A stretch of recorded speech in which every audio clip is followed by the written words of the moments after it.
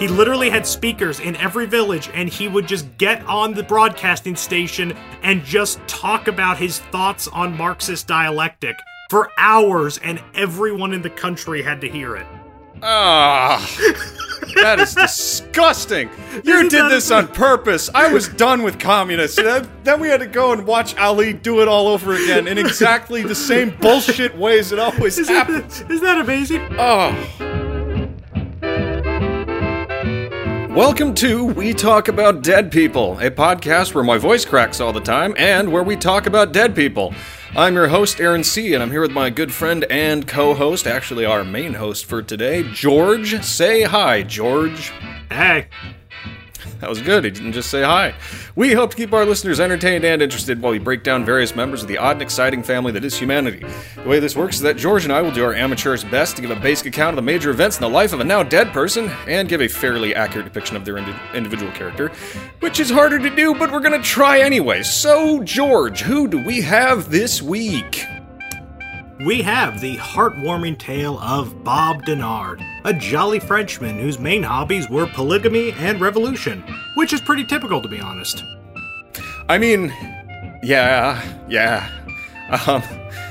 Well, I've never heard of him, so I think it's time for us to go down to the history lab so I can actually learn what the fuck we're talking about today. Well, that is the point of the podcast, Aaron, to educate the ignorant. Yes, here we go!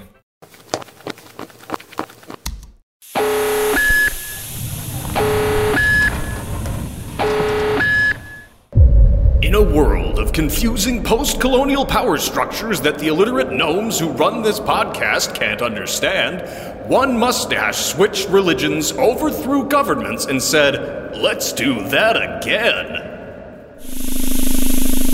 So, Aaron, if you had to spend an eternity stuck on a looping repeat of 1 year, which year would it be? Oh shit. Oh man, it would have to be that year where, man, I feel so tired. I'm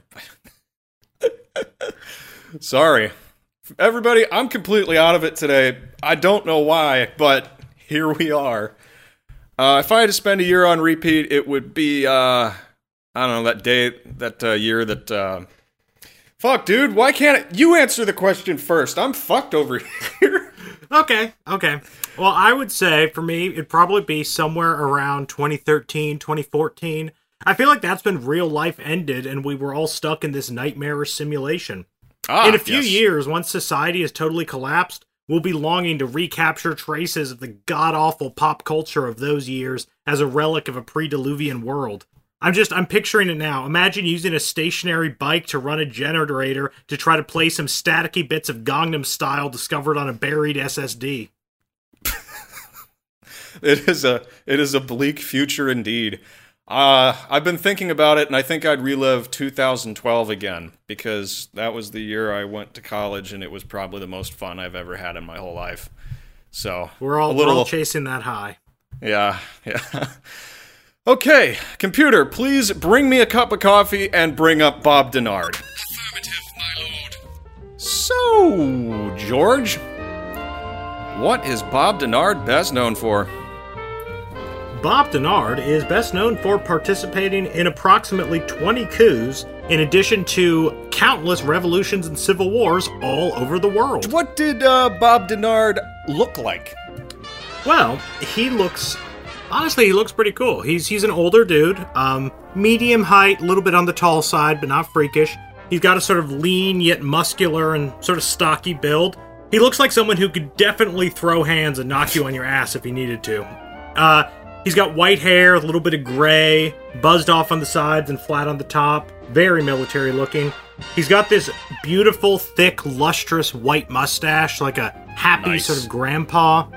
He's got these very sharp blue-gray eyes with a friendly twinkle overlaying a sort of fierce, cold gaze. He's wearing dark green military camo trousers and black leather boots, and he's got one of those dark green military jackets with pockets all over it, but he has no visible military insignia That seems significant anywhere. to me. So it's like Grandpa, but in Vietnam. Wait, but Grandpa was in Vietnam. Ho ho! Ho ho! All right, so Ho-ho. I have like no Oh. idea who this guy is. So what can you tell us about Bob Denard's early life? Well, I wish I could tell you more, but it's really, really hard to say much about it. I'm kind of ashamed at how little I've been able to actually nail down about his early life. There's very little information available, in part because he used over 20 different aliases throughout his life, including Gilbert Bourgeaud, Colonel Jean Marin, and Bob Denard. I'm literally so not... what- I literally don't know You- what his real name is because even in contemporary documents, it's inconsistent. Like, one document will say that his birth name was Gilbert Bourgeaud and Bob Denard was an alias. Others will say that Gilbert Bourgeaud is an alias. So there's... I think Gilbert Bourgeaud is his real name, but I honestly cannot be sure. Wow. And so that makes tracking down his childhood really difficult, because obviously if people were to try to do that, you'd be running into trying to figure out what his actual name is. So you can kind of just piece together from later interviews and references and stuff, which is what I had to do. So you wrote an episode about 20 different people. That's what you're telling me. Basically, 20 different people who we are collectively going to call Bob. Brilliant. So what I Okay, what else can you tell me? Yeah, what I can tell you for sure is that he's born in the southwestern French city of Bordeaux in 1929, probably either on January 20th or April 7th.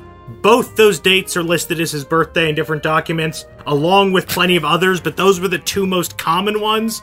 So I'm going to guess it's one of those two. This really is going to be a theme tonight. There are three versions, at least, of every single story about this man, and it's pretty much impossible to untangle it all and figure out the actual chronology and sequences. And this is aggravated by the fact that the people who would be in the best position to have real data, governments, aren't exactly eager to own up to what they know and why they know it about this man, as we'll see later on. So keep in mind that this is like a mosaic of little bits and pieces that I've tried to put together in the right order. Well, Godspeed.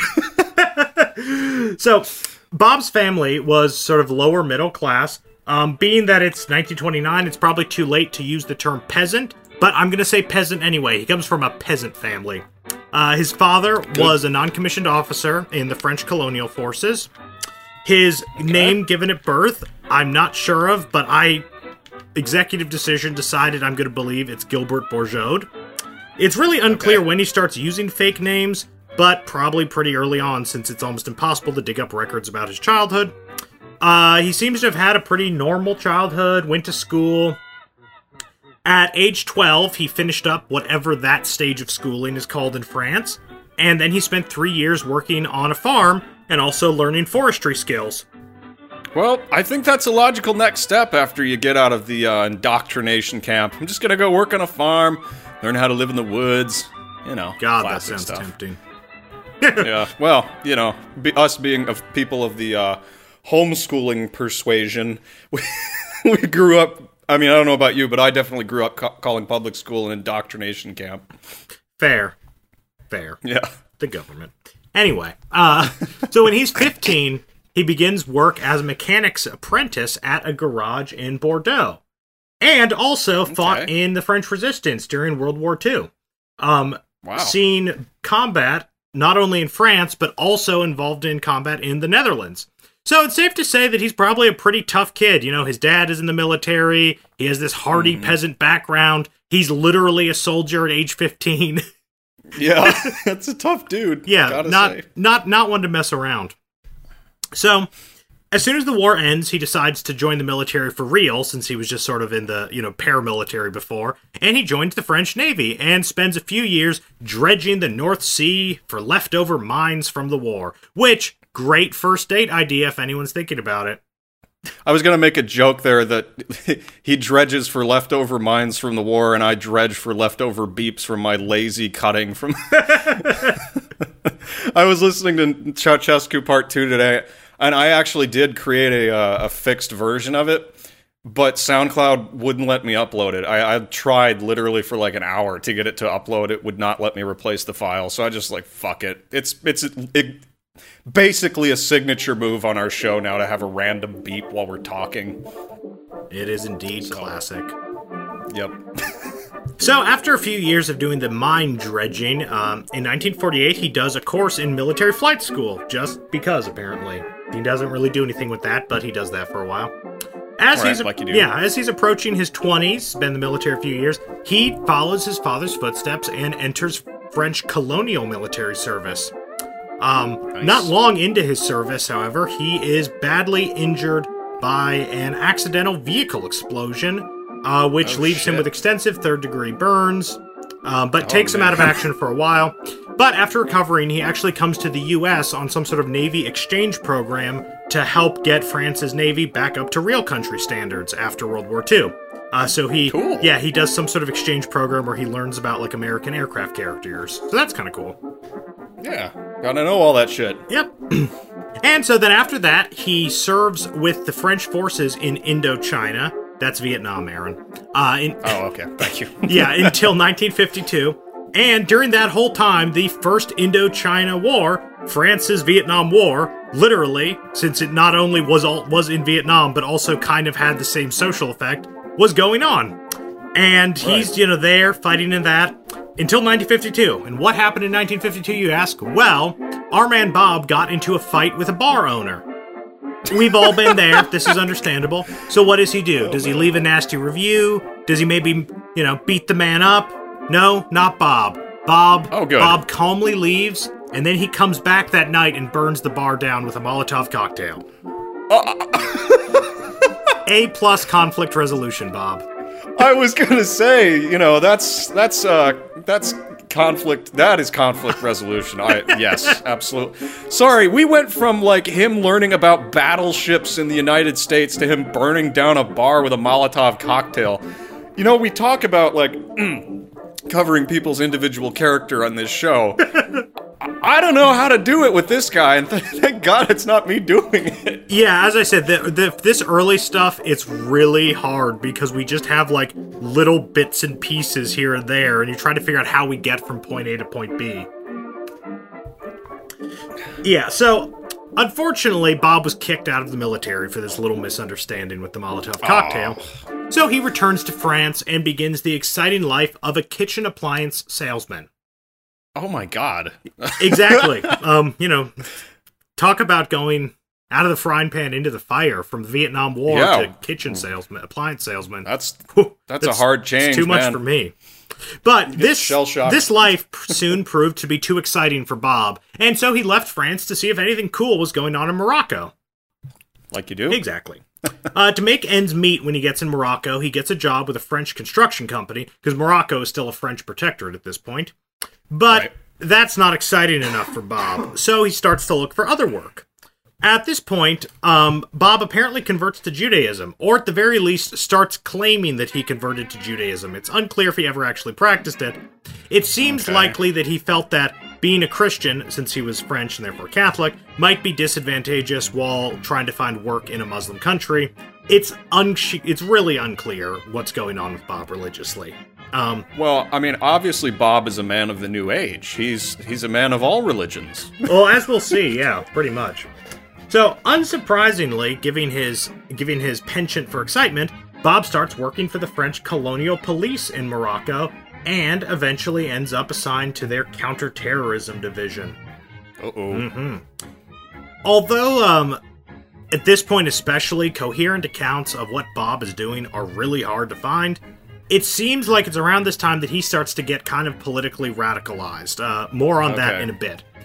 Right at this point, France is undergoing the long and painful process of divesting itself from its monumental colonial empire. And so, to get a little bit of background on that, because it's important for the rest of the story, after their humiliating defeat in the Franco-Prussian War in 1870, in which my great-great-grandfather participated, not on the loser French side, France got really serious about gaining power and influence in places where there were no Prussians to curb stomp them. So, they start really sending out their colonial tentacles.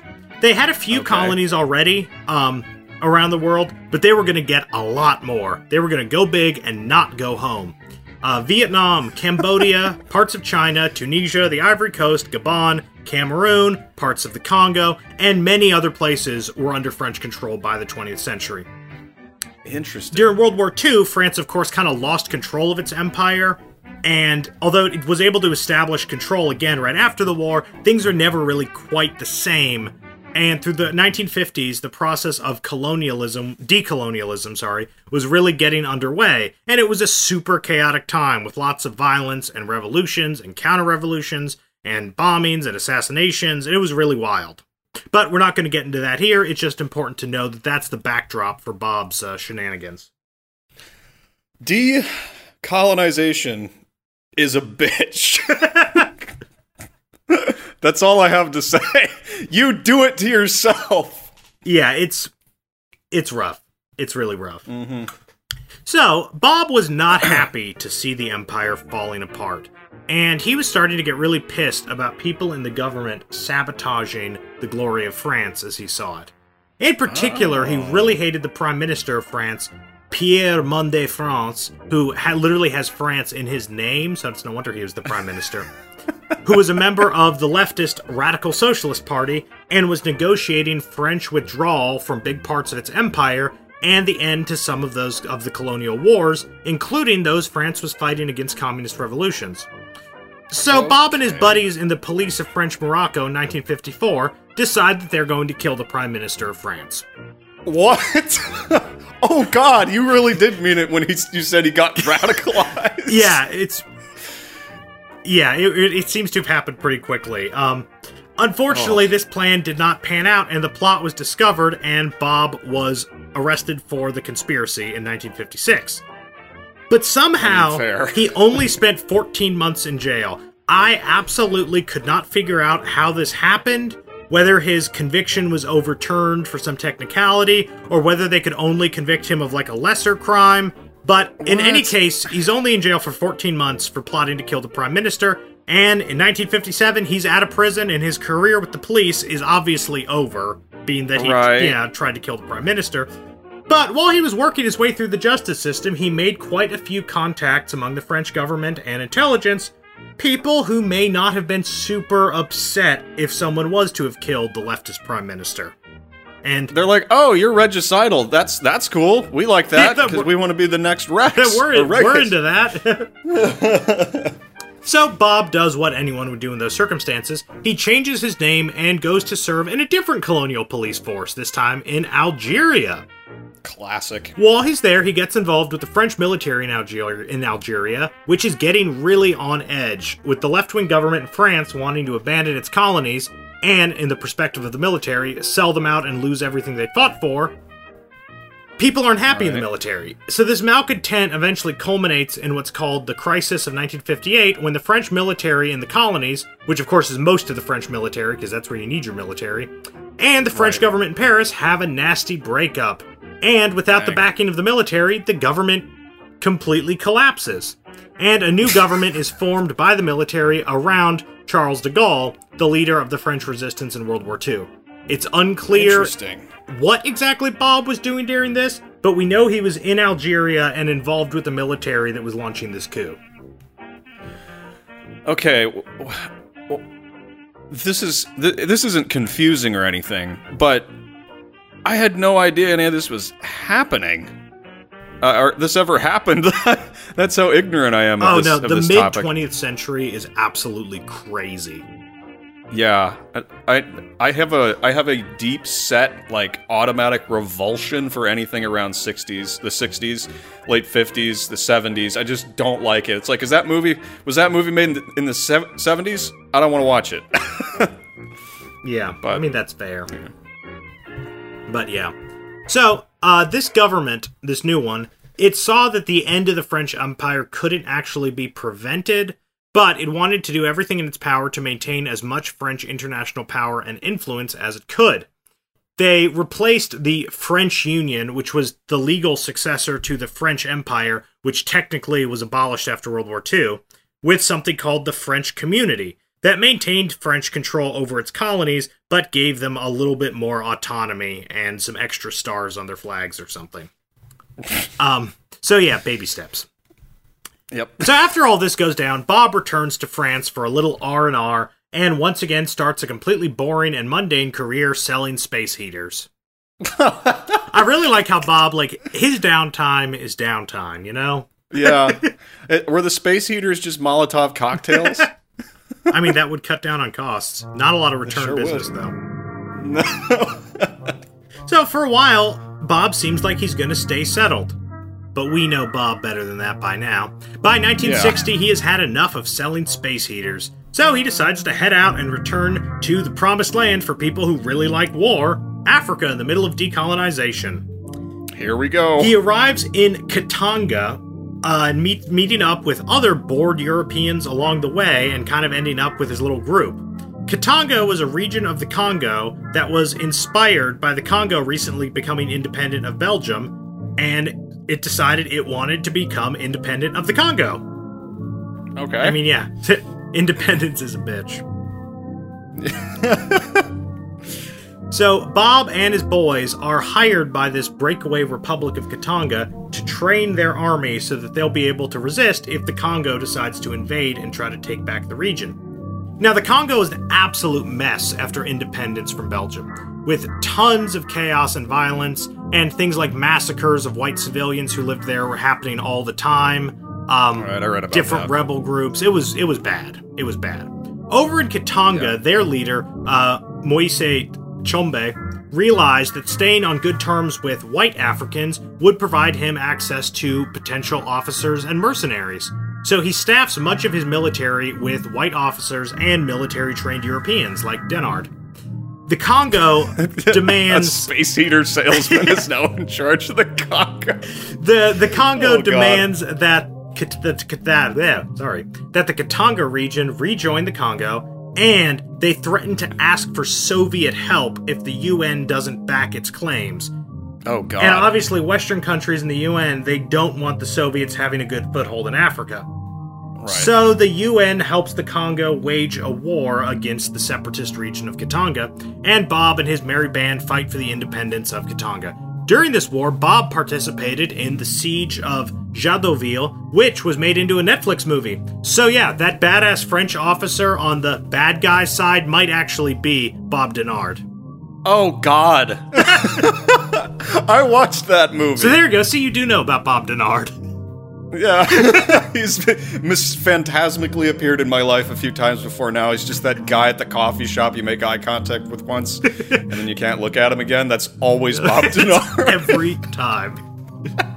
So this war continues for a few years. In 1963, Bob was part of a commando force which launched a surprise attack on a different rebel army which was surrounding the town of Stanleyville.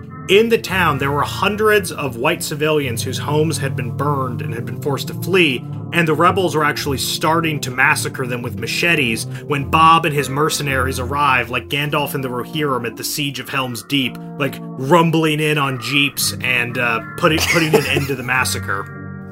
Sorry, I just see like a Jeep bouncing along through the Serengeti with like the French national anthem playing, and there's Bob Denard like cocking a 50 cal in the back. Basically. That raid was actually the basis of a 1978 film, The Wild Geese. I've never heard of Yeah, that fun movie. fact is about this raid. Throughout the war, Bob seems to have done things like this a lot, where he tries to help the white population who are fleeing from massacres. Because when Belgium gained its independence, it was bad times for the white population there, who was just, they weren't running anything. They had just happened to be born there because their parents were colonists and are just normal people. But once independence happens, thousands of them are getting massacred in absolutely brutal stuff. Yeah, that's one yeah. section of history I honestly have not. Just one other one I haven't dug into very much, just because you touch that one, you lose a part of your soul. Yeah, it's pretty awful. It's bad. So yeah, the Congo at this time, you have so many different groups that are fighting each other, and then about half of them want to kill all the white people in the Congo. About half of them want to fill their armies with the white people in the Congo. It's crazy. It's absolutely crazy. Well, they're getting the best and brightest space heater salesman. So by the end of 1963, the increasing military support from the UN doomed the Katanga Rebellion, and the region was annexed by the Congo, while European mercenaries like Bob made themselves scarce since the UN was always trying to round up and detain mercenaries. So they headed over to Angola to take a breather and decide what to do next. At some point around this time, Bob's little band had developed such a reputation for warfare that they were nicknamed Les Affreux, which means the Frightful Ones, or in a slightly better translation, the Ugly Ones. Oh! Yeah. Wow. I'm not sure which of those I like better. Oh god. Yeah, I think I gotta say the Ugly Ones is probably more descriptive of a group of mercenaries. Yeah. So after this, Bob decides he wants a change of scenery. So he takes a break from Africa and heads over to Yemen, where he fights in a monarchist resistance against the invading Egyptian expeditionary force, which was trying to bring Yemen into the fold of pan-Arab socialism with the backing of the Soviet Union. I'm getting like a common thread here that he's like not about the Soviet Union. Bob is not about communism. That's one thing that becomes very clear. Bob is not about communism. I'm going to give Bob a bro fist right now. We're going to do a metaphysical fist bump. So I think he gets it. He takes a break from fighting in Africa to go to Yemen to fight with monarchist tribes against Egyptians backed by the Soviet Union. Like, this is some complex. This is like 6D underwater backgammon. Yeah. So after a year of training tribal forces and engaging in anti-communist guerrilla warfare, Bob heads back to France for a little R&R. Nice. Actually, I was going to have you do the honorable mention here, but I realized this is way too early. Okay, we can do it later. So yeah, let's postpone that. All right. You just pick when. All right, will do. So, Bob has gotten back to France. It's good. Time to rest. It's time for Bob to take a rest. But no sooner had he taken off his boots and sat down in his easy chair when he gets a message from Tshombe, the Katangan leader he had worked for, who is somehow now the president of the Congo. As I said, it's really confusing. That man was leading a rebellion against the Congo literally 2 years before and is now the president of the Congo. Well, I mean, think about it. Like, last week, it was Ceausescu's entire regime going down in the space of less than a month. I mean, so yeah. Anything's possible. History is wild, basically. Yeah. Yeah. So, Tshombe wants his help. It's hard to say how involved the French government was with Bob's activities. They definitely knew what he was up to, and they may have been using him sort of an unofficial agent, but there's really no way to know for sure. Of course not. Yeah. So he's given command of a battalion by Tshombe, and he is fighting against communist Simba rebels who are led by Mobutu and are backed by China. The Simba rebels? Yes, they're called the Simba rebels. They are led by a man named Mobutu, and they are backed by China and the Soviet Union. Surprise, surprise. Oh god. And they were an all-round nasty group who committed a lot of atrocities. But, now this is amazing. During this time, Bob led his troops against rebels who were led by none other than Che Guevara.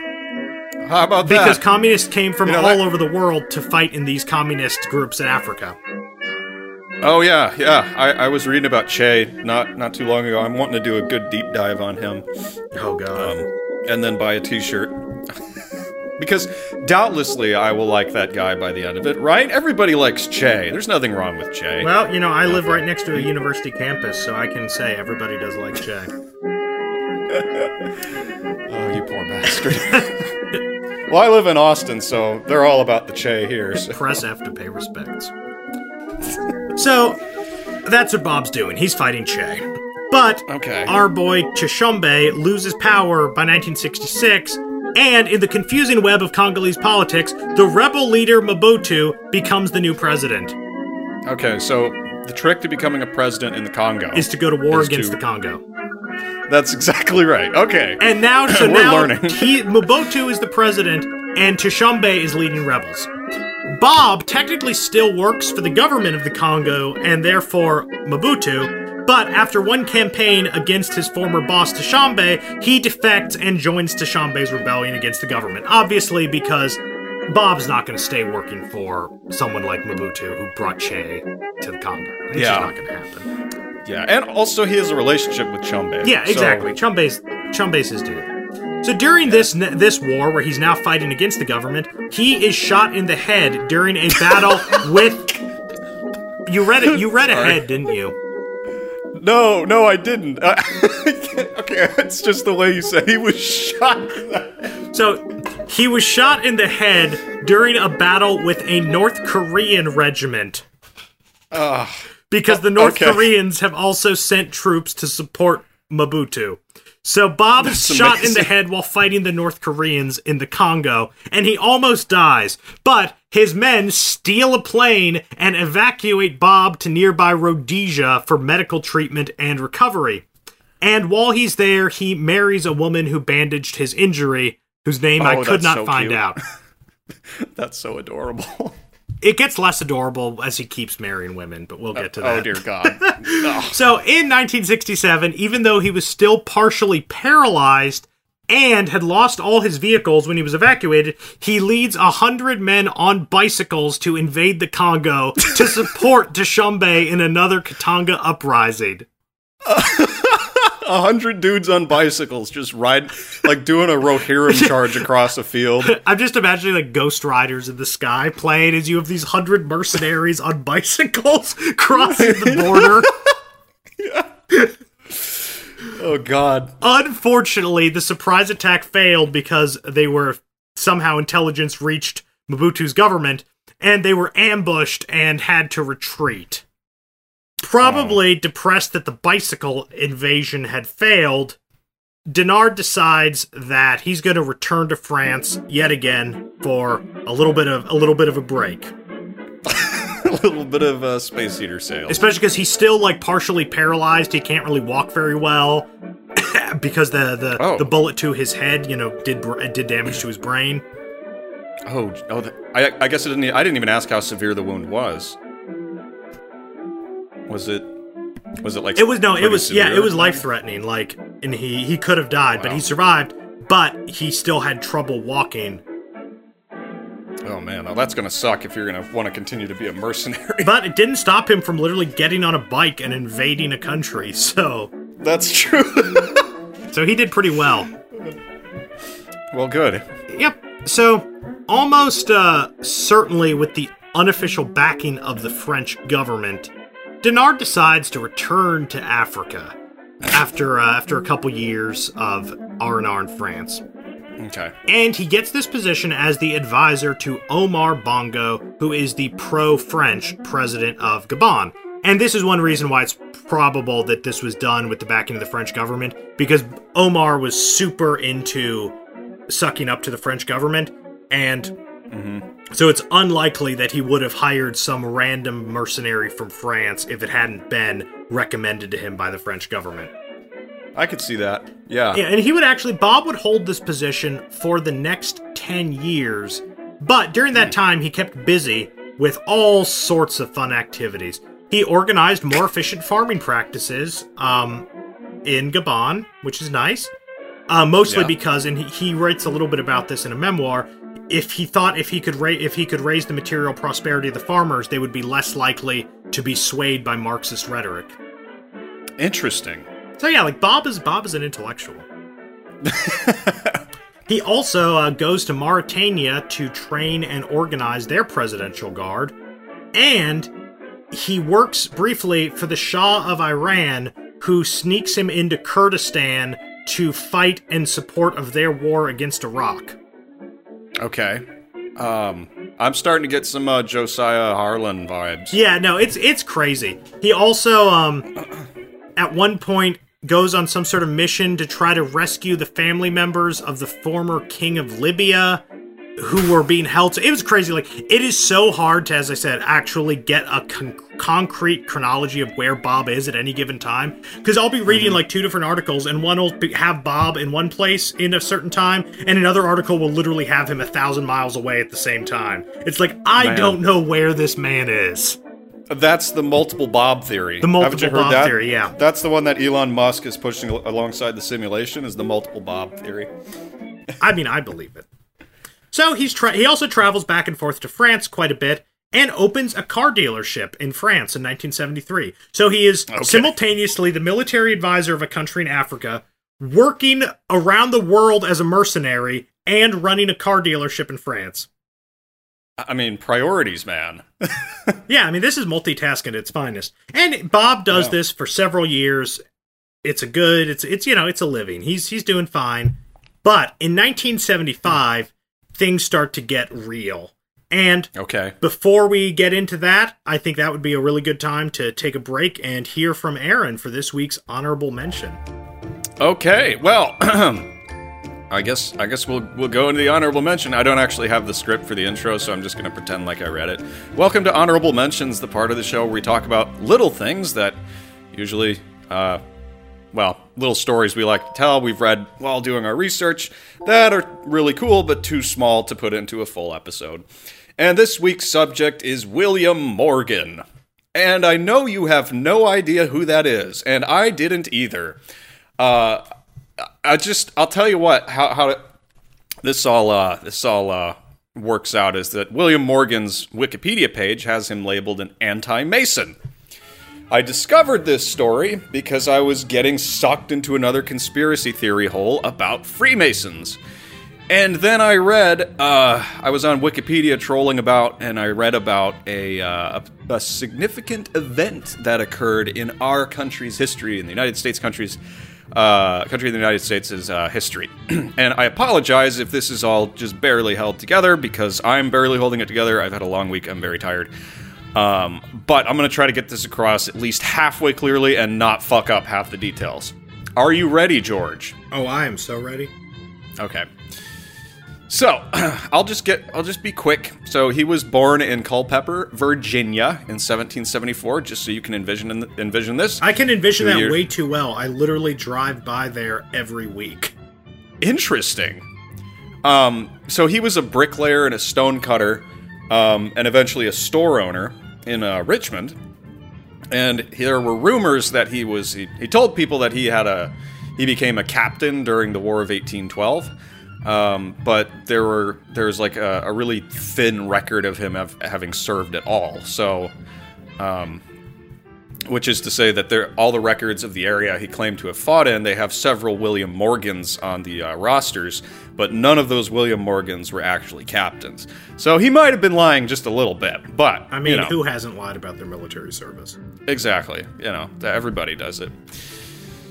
So he would end up on that East Coast area, New York, around D.C., Rochester, Batavia, and he was described in contemporary, but history books of the day, people recording this, newspapers, all that stuff.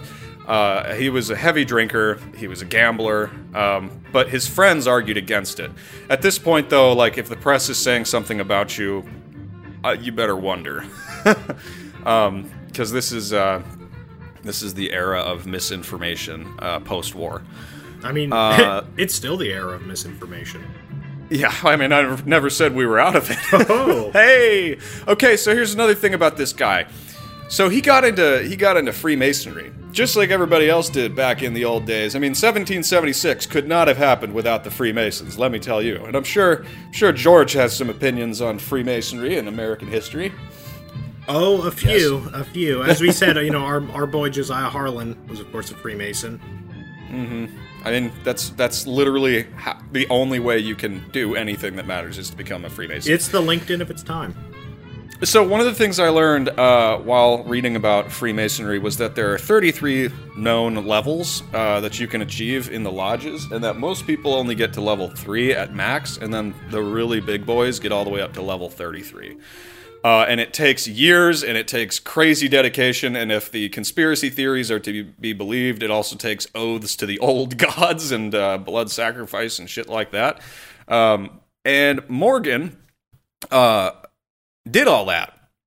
And, at least, according to him.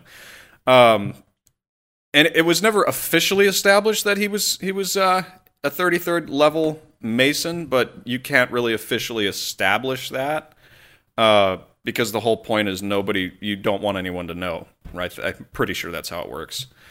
But anyway, so either way, he was claiming he was level 33, and he was trying to go to lodges, and he was like, yo, let me in, bro, I'm level 33. And they're like, what's level 33? But he was starting to make some noise. People were starting to notice him because he was just going around claiming he was level 33. Some people were like, this guy's not even a Mason at all, and all the rest, and they wouldn't let him in, and he's just getting pissed off and drunk. And so he writes this book, and he's like, I am going to tell everyone what goes on at the top, and I'm going to tell the whole world, and, you know, they're going to know about the oaths to the gods of death and shit like that. They're going to know. And can I make a prediction? Mason, yes. My prediction is that he lives a long and peaceful life and dies of natural causes.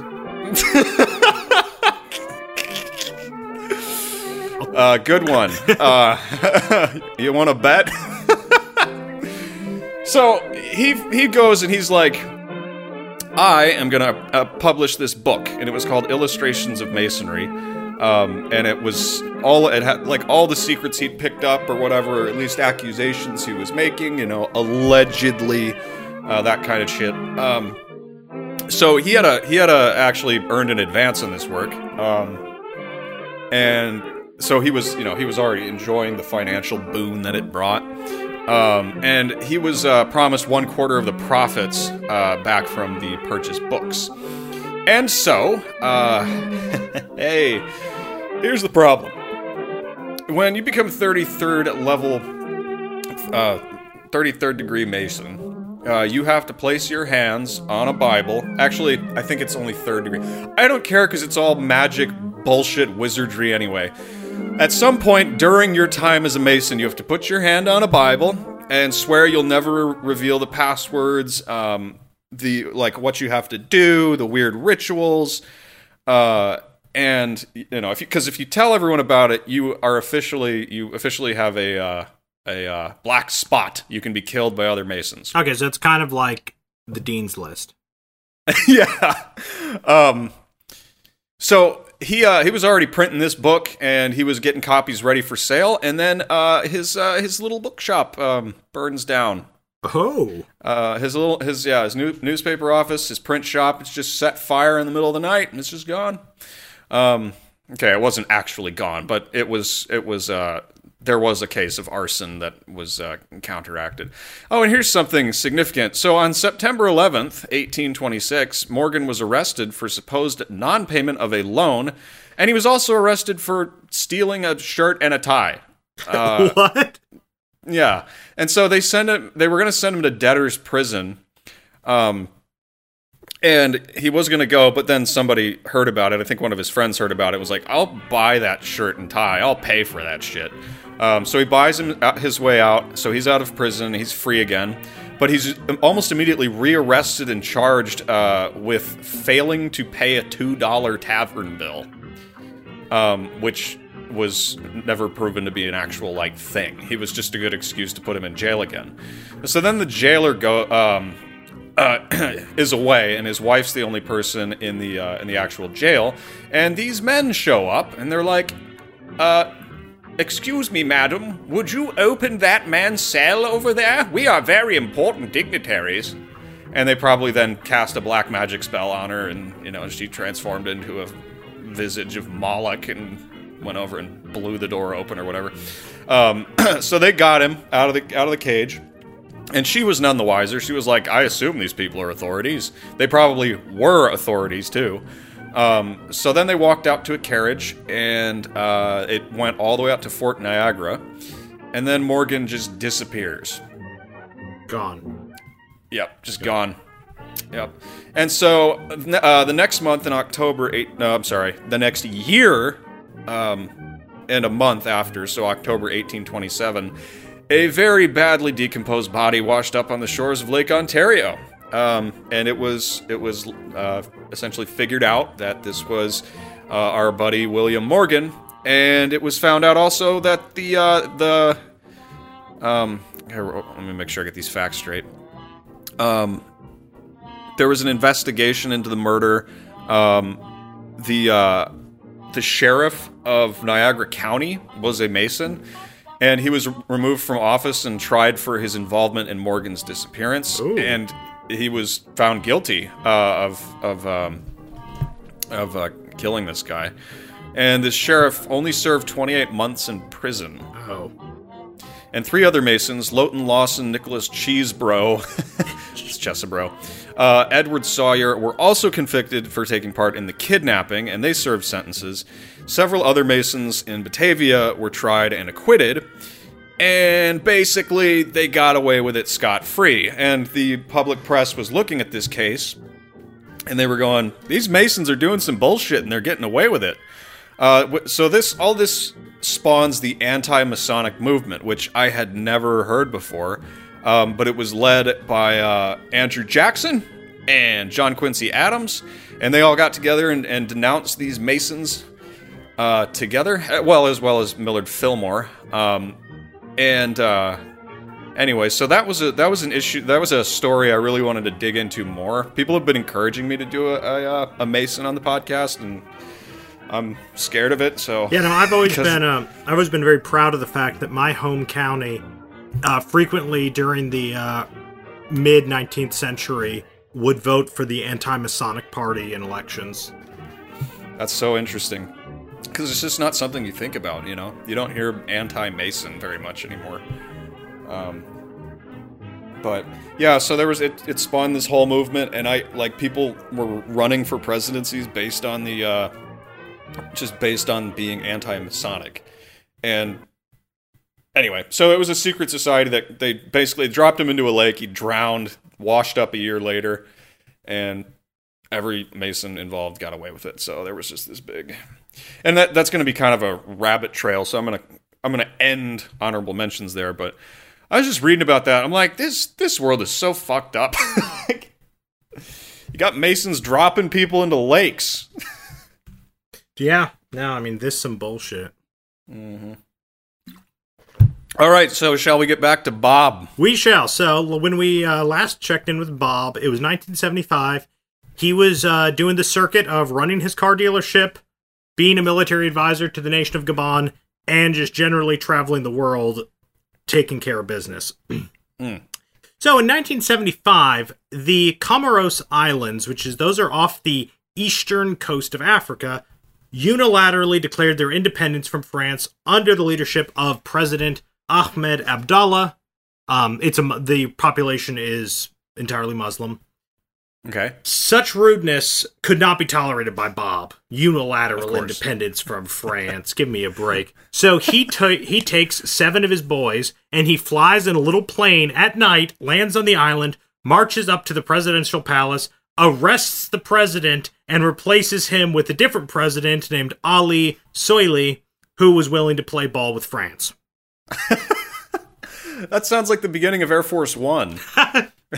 Yeah, can you believe that? 7 dudes, he just comes in the middle of the night and arrests the president of this country. That's amazing. So Bob sticks around for a few months, training the Comoran army, ordering around the alleged president, possibly marrying a local woman. He definitely marries some later on in the story. It's unclear if he married anyone at this point, but since the Comoros was a Muslim country, polygamy was perfectly fine. Okay. At the end of that year, after he's been there several months, he returns to his day job as the military advisor in Gabon and roams around Africa as a mercenary, as he does.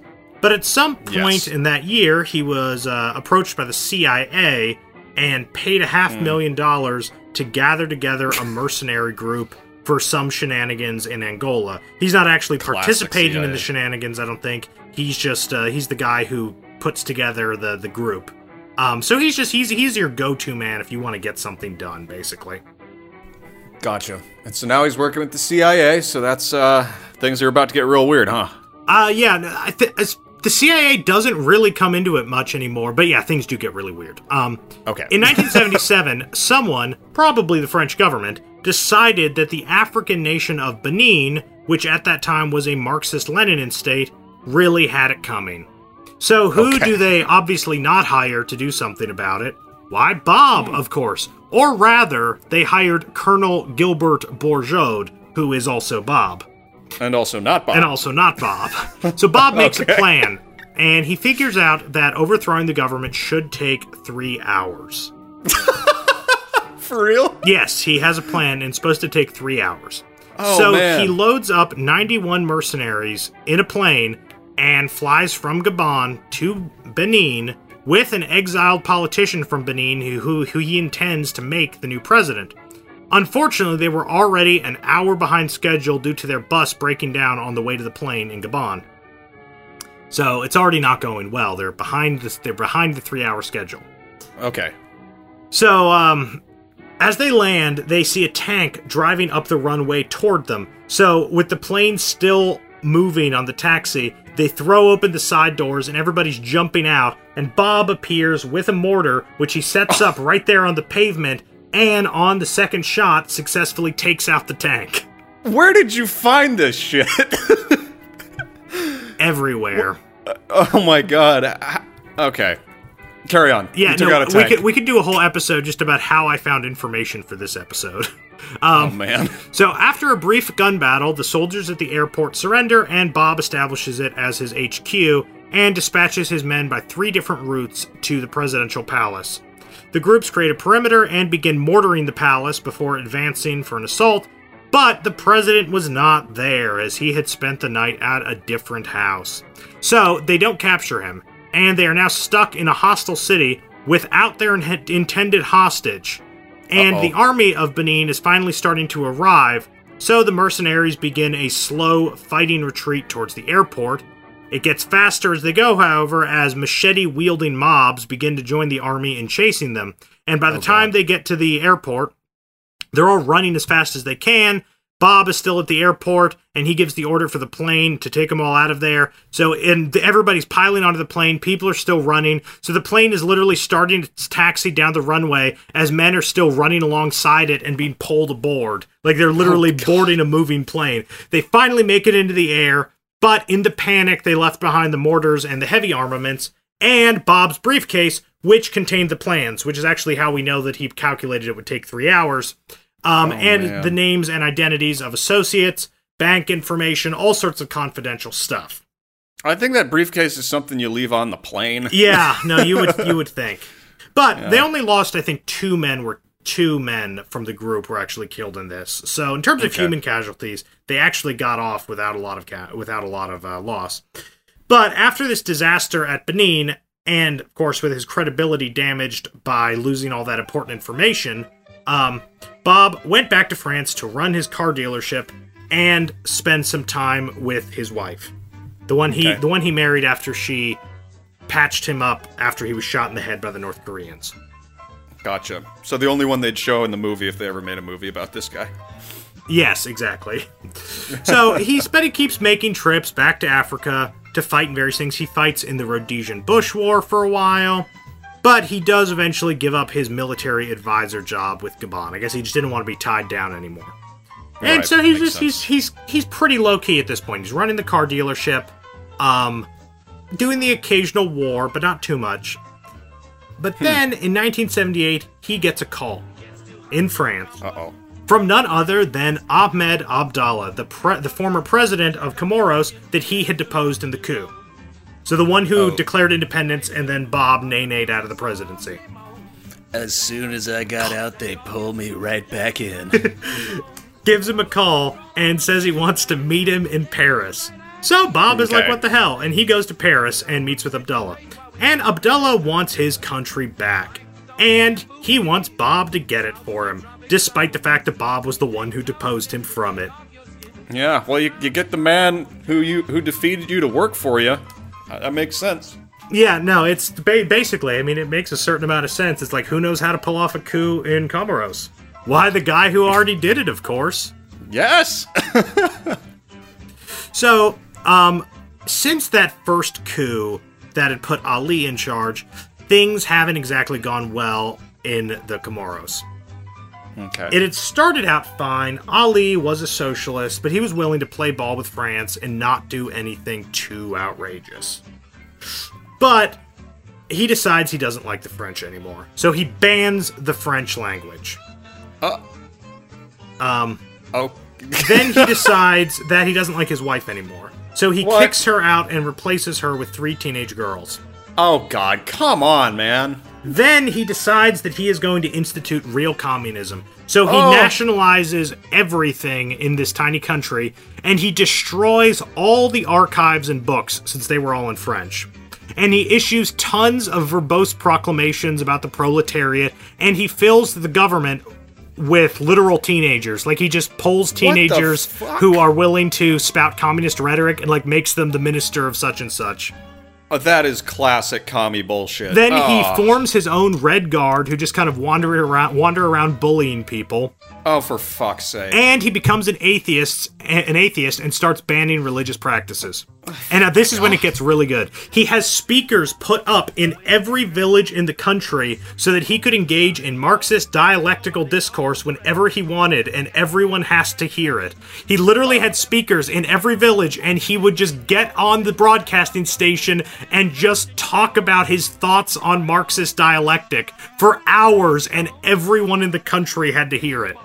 Ah, that is disgusting. You Isn't did that this a- on purpose. I was done with communists. Then we had to go and watch Ali do it all over again in exactly the same bullshit ways it always happens. Isn't that amazing? And when he wasn't talking, he would have that speaker system play the Comoran national anthem over and over again, and everyone had to immediately stop and come to attention when they heard it. And sometimes he would just like play it on a loop, so the whole country had to stop and come to attention. Sweet Their recording Jesus. of it was actually pretty bad, so it often skipped between the second and third verses, according to some eyewitness accounts. God. Literally a bad quality audio recording of your national anthem played over speakers in the whole country. What year was this?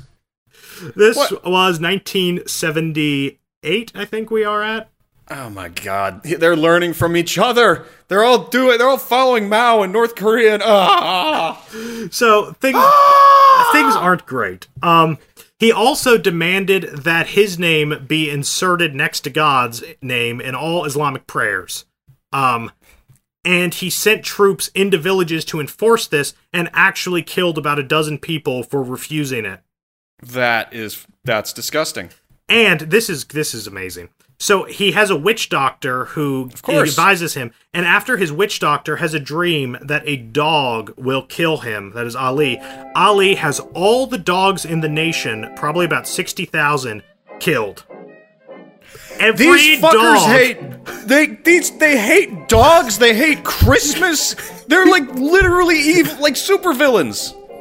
So yeah, he literally God damn it. had all the dogs in the whole country killed because his witch doctor had a dream.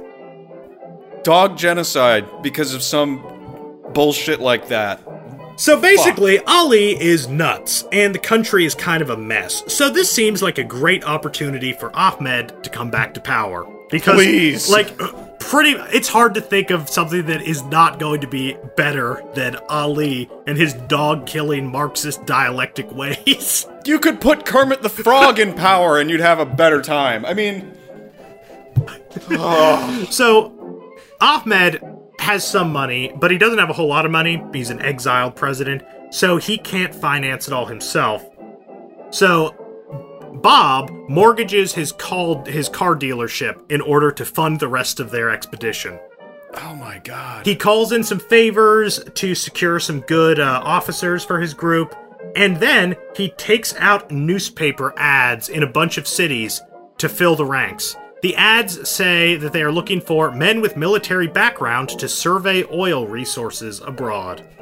That's a funny code, that is. Yeah, but people know what it means. They have over 1,000 applicants, so he actually goes around city to city, like holding an interview day, like a job fair. He immediately crosses out anyone who seems to have any leftist leanings based on their That's conversation. probably wise since they're taking over a commie Yeah, country. he's absolutely meticulous in choosing his men. Like, he has multiple stages of interviews and has all sorts of, like, metrics he's measuring people on. Like, he's very serious about this. And he eventually settles on 45 mercenaries who are French, German, and Belgian. and he buys a fishing boat and secures a contract with an Argentinian oil speculation firm to do surveying, so that legally he has a reason to be going out on this boat and nothing is suspicious. Having learned from the airport catastrophe in Benin, he decides they're not going to fly in. He decides a boat is better. So with this whole thing set up, Bob, half the mercenaries, and one of the mercenaries' dogs all load up on the boat and set out from France. And they meet with the rest of the mercenaries on the Canary Islands. Oh, shit. And then Doggo's gonna get some revenge, man. They sail all the way over. So they've started from France. They sail all the way around Africa. Holy Because you have fuck. to get over to the eastern side, and they're keeping a low profile. So in this fishing boat, these 46 men and one dog sail all the way around Africa to invade an island nation. So when they arrive, they have these inflatable boats, and they land inflatable boats on the island in the middle of the night, and they start to advance up the hill to the palace. They have a few gun battles with guards. Ali's chief torturer tries to run Bob over in a car, but Bob shoots him through the windshield, just like in a movie. Fucking Rambo. And he swerves off the road dead. Yeah. But It burst into flame. yeah. So not a huge amount of resistance. Bob takes half the group and enters the palace, capturing Ali with no guards, but with several half-naked women. Meanwhile, the other half takes the army barracks, and soon the entire island was totally in Bob's control, because nobody really wanted to do anything to protect Ali's government or lack thereof. Oh, shit. So the streets are actually being filled with people celebrating the fall of Ali. And Bob gets on the phone. There's like one telephone line out of that can go out of the island, and Bob obviously has his men secure it. He calls Ahmed and tells him that it's all done, and then Ahmed has this press release where he says that he was very surprised to receive a call from, his former country of Comoros that they've toppled Ali and they want him to come back, and he's gonna do it. This is like, what's that meme?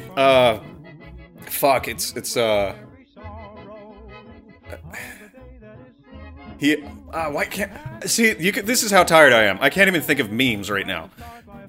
It's the greatest redemption arc or whatever, because he put Ali in power. Oh, yeah. Top 10 anime redemption arcs. There it is. Yeah, thank you. Yeah, basically. So with the island secure, and this is great.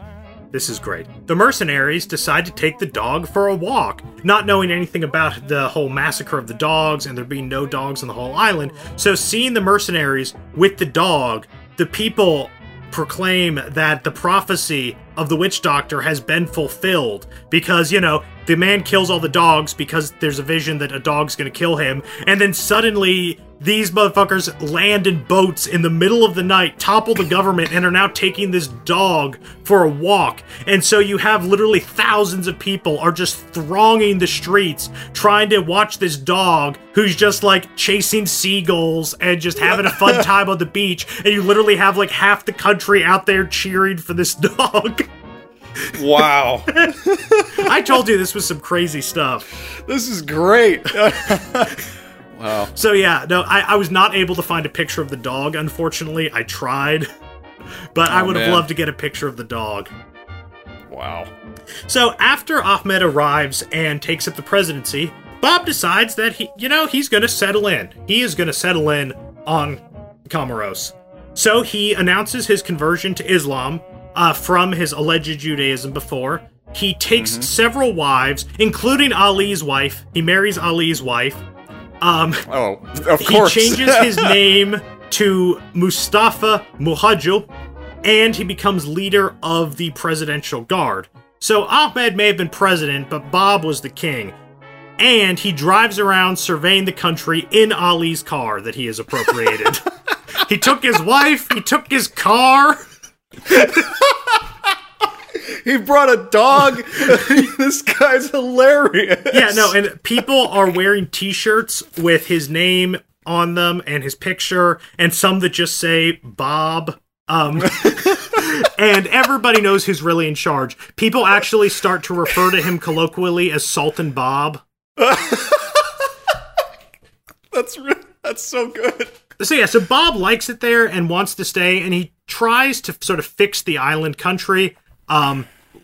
He tries to sort of get some infrastructure and trade and stuff, but it's very slow because the island is absolutely broke because France cut off their foreign aid after Ali went nuts. They were actually still giving foreign aid even after the country declared its independence, but then once Ali went crazy, they cut that off.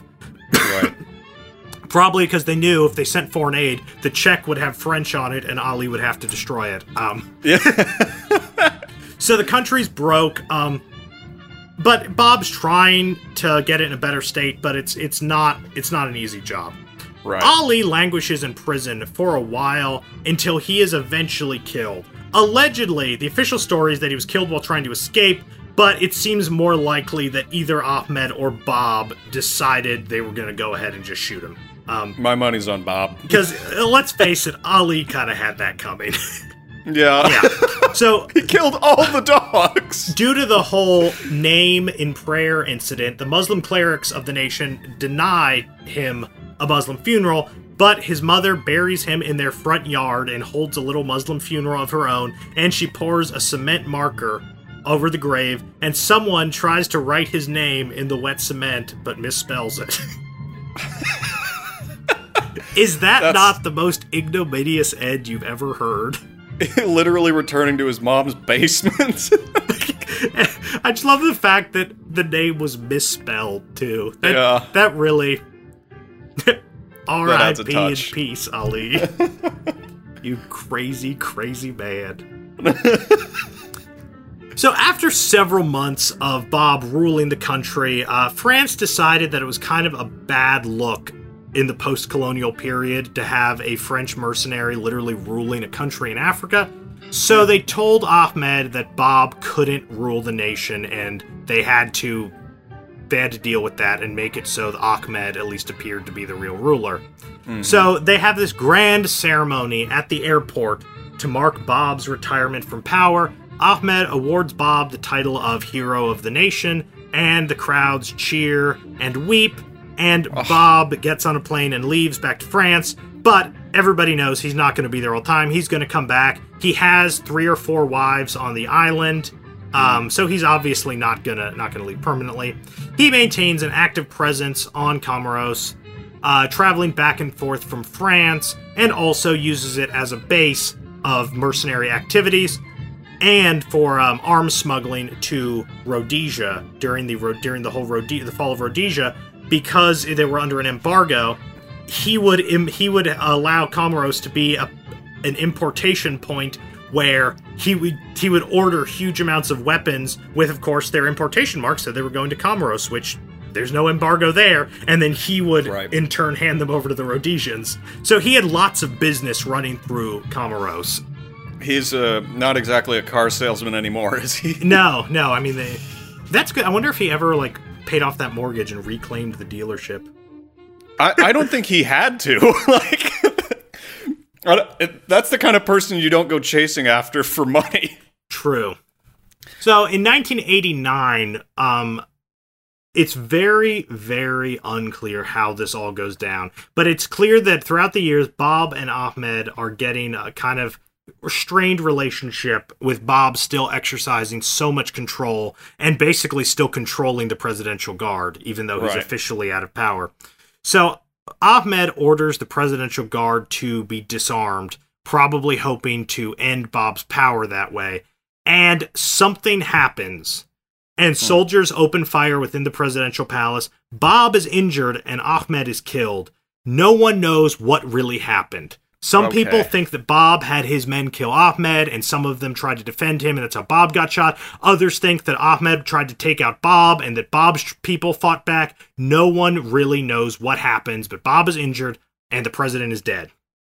My God. So Bob leaves the island and is taken into custody by French paratroopers and brought back to France, where he is put on trial for killing Ahmed. But the case falls apart because no one really knows what happens, and there's no real clear evidence that what happened, so they can't, convict without any actual, Right. narrative of what happened. No case. Yeah. Excuse me. Just a suspect. Yeah. So, during the trial, though, another coup happens on Comoros that Bob is not involved with. It's a lot. But during Bob's lifetime, or rather during this time period of the 20th century, I think there were 20 coups on Comoros. So it happens a lot. Bob tries to move back to Comoros after this last coup. And since five of his wives lived there, we believe he had 8 at this point. But the newest president refuses to let him in. That president dies soon after, and Bob was suspected. But Oh, shit. the official autopsy returned the result that it was natural causes, and nobody really wanted to mess with that. But there was a definite suspicion at the time that Bob took him out because he was so offended that he wouldn't let him move back to the island to be with his 5 wives. I wouldn't put it past him. Yeah, I mean, if we know anything about Bob. So, Bob continues to live in France and to run his various business ventures and have the odd war until 1995, when he's getting old and he's starting to experience Alzheimer's symptoms. Oof. Yeah, it's sad. Bob is getting old. And he decides he really wants to go back to Comoros. Like, he wants to see it again, because that's really where he wanted to sort of live his life. It's where 5 of his wives are, and he really liked it there. So, as he's getting old and starting to get Alzheimer's, he wants to go back one last time. So, he puts together a group of 30 mercenaries, lands on the island, and the people and the army basically greet him like Napoleon returning. Are you familiar with that story? No. It's the first time Napoleon returned from Elba, the French government sent the army to intercept him and his followers. And, they're there, it's this tense standoff, there's Napoleon and his little group, and then there's like the whole French army. And Napoleon just walks out in front of everyone and says, "Are you going to shoot your emperor?" And then the whole army joins him.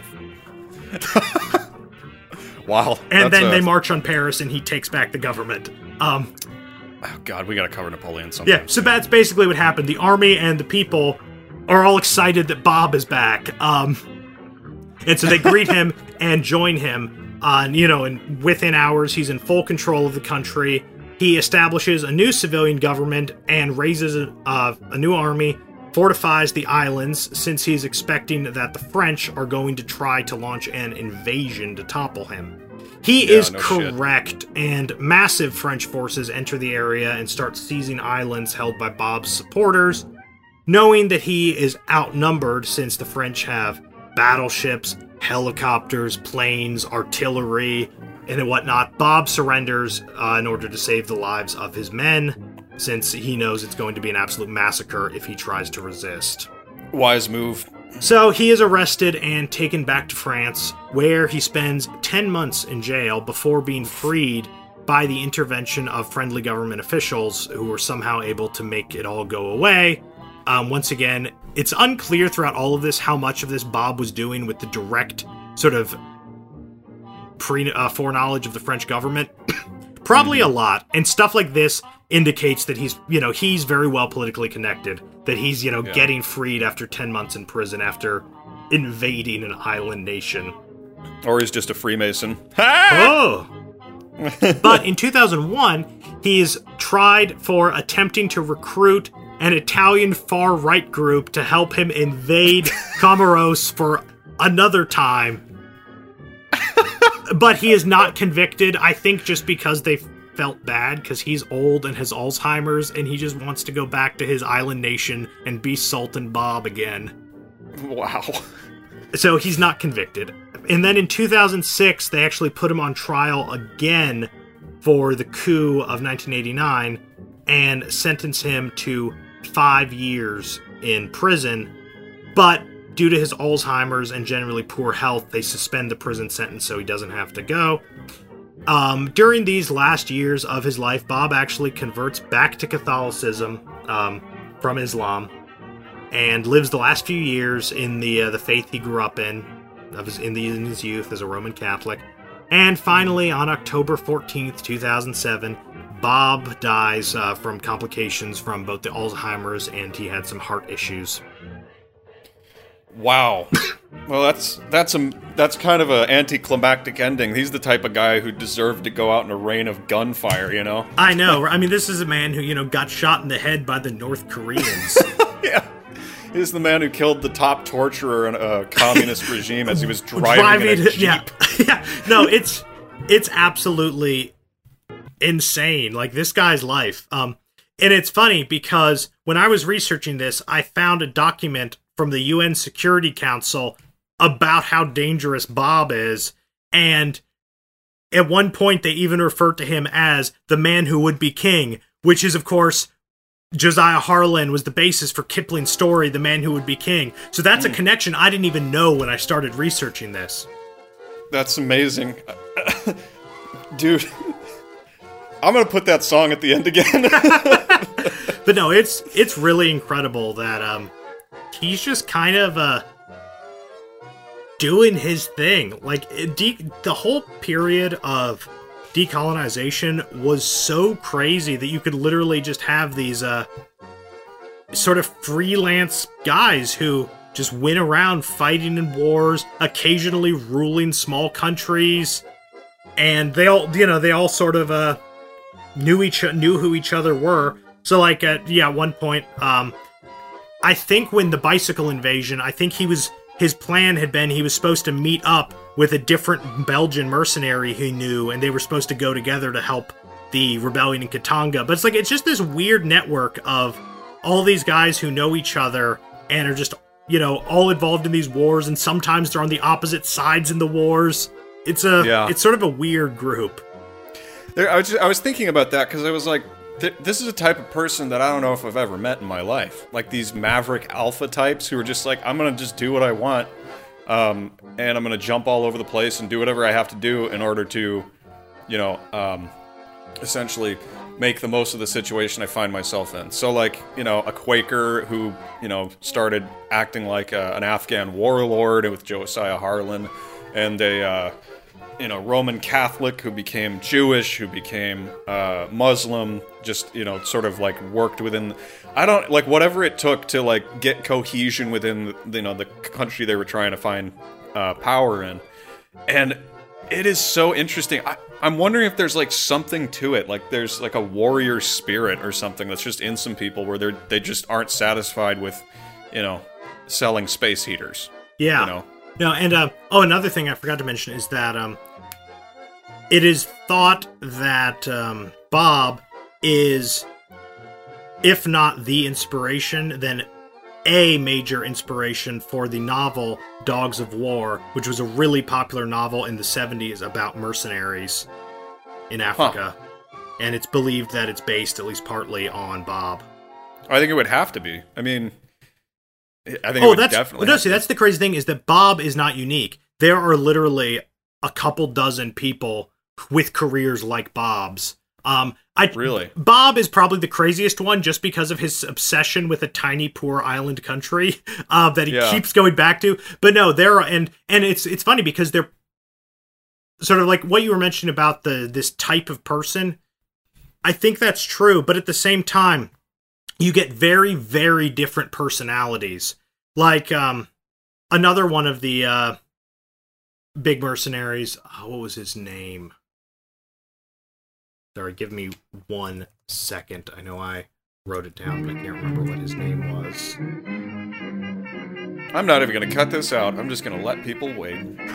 It's the leader of that of a mercenary group, the Wild Geese, the one that movie is. It's because they were the other group along with Bob's group that was fighting in that rescue mission. Gotcha.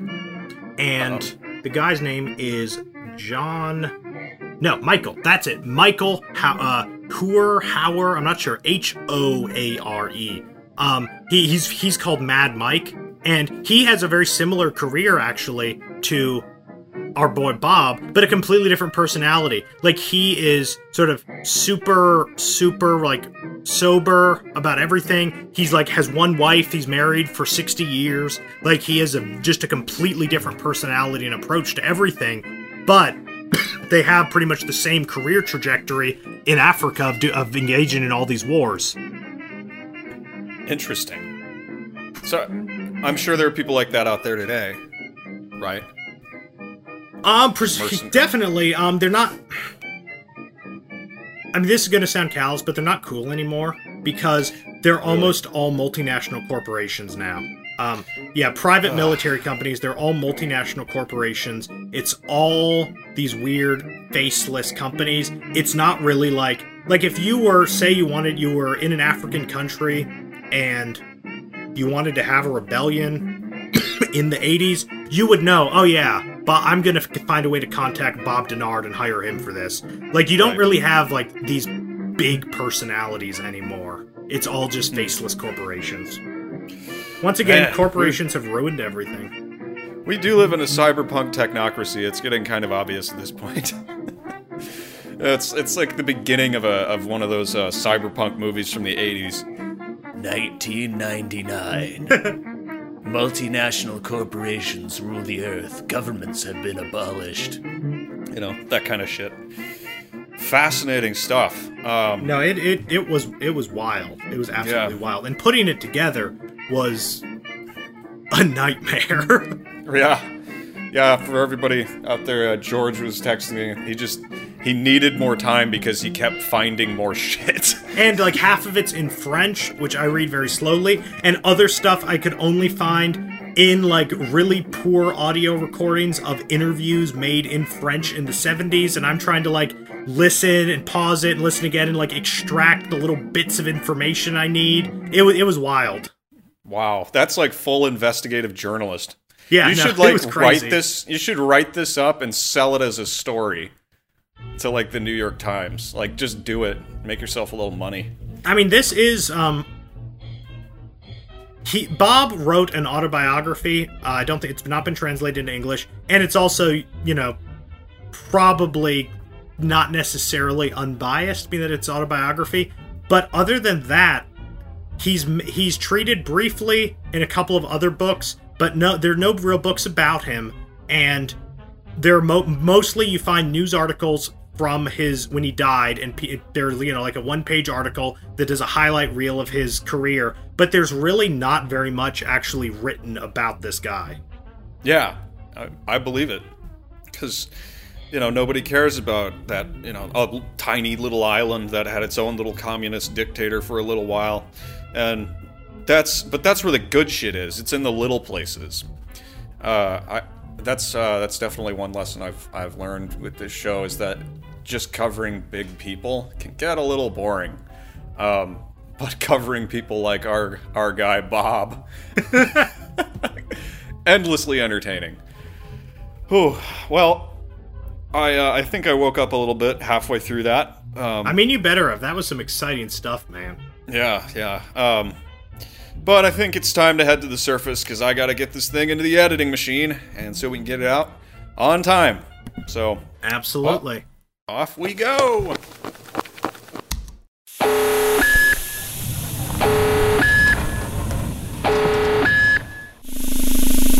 So, George, what are you gonna do for the rest of the day? Well, I think I'm going to revise a paper I'm submitting to a conference, do some laundry, and listen to nostalgia music from 2012. What about you, Aaron? I'm going to edit this episode and go to bed.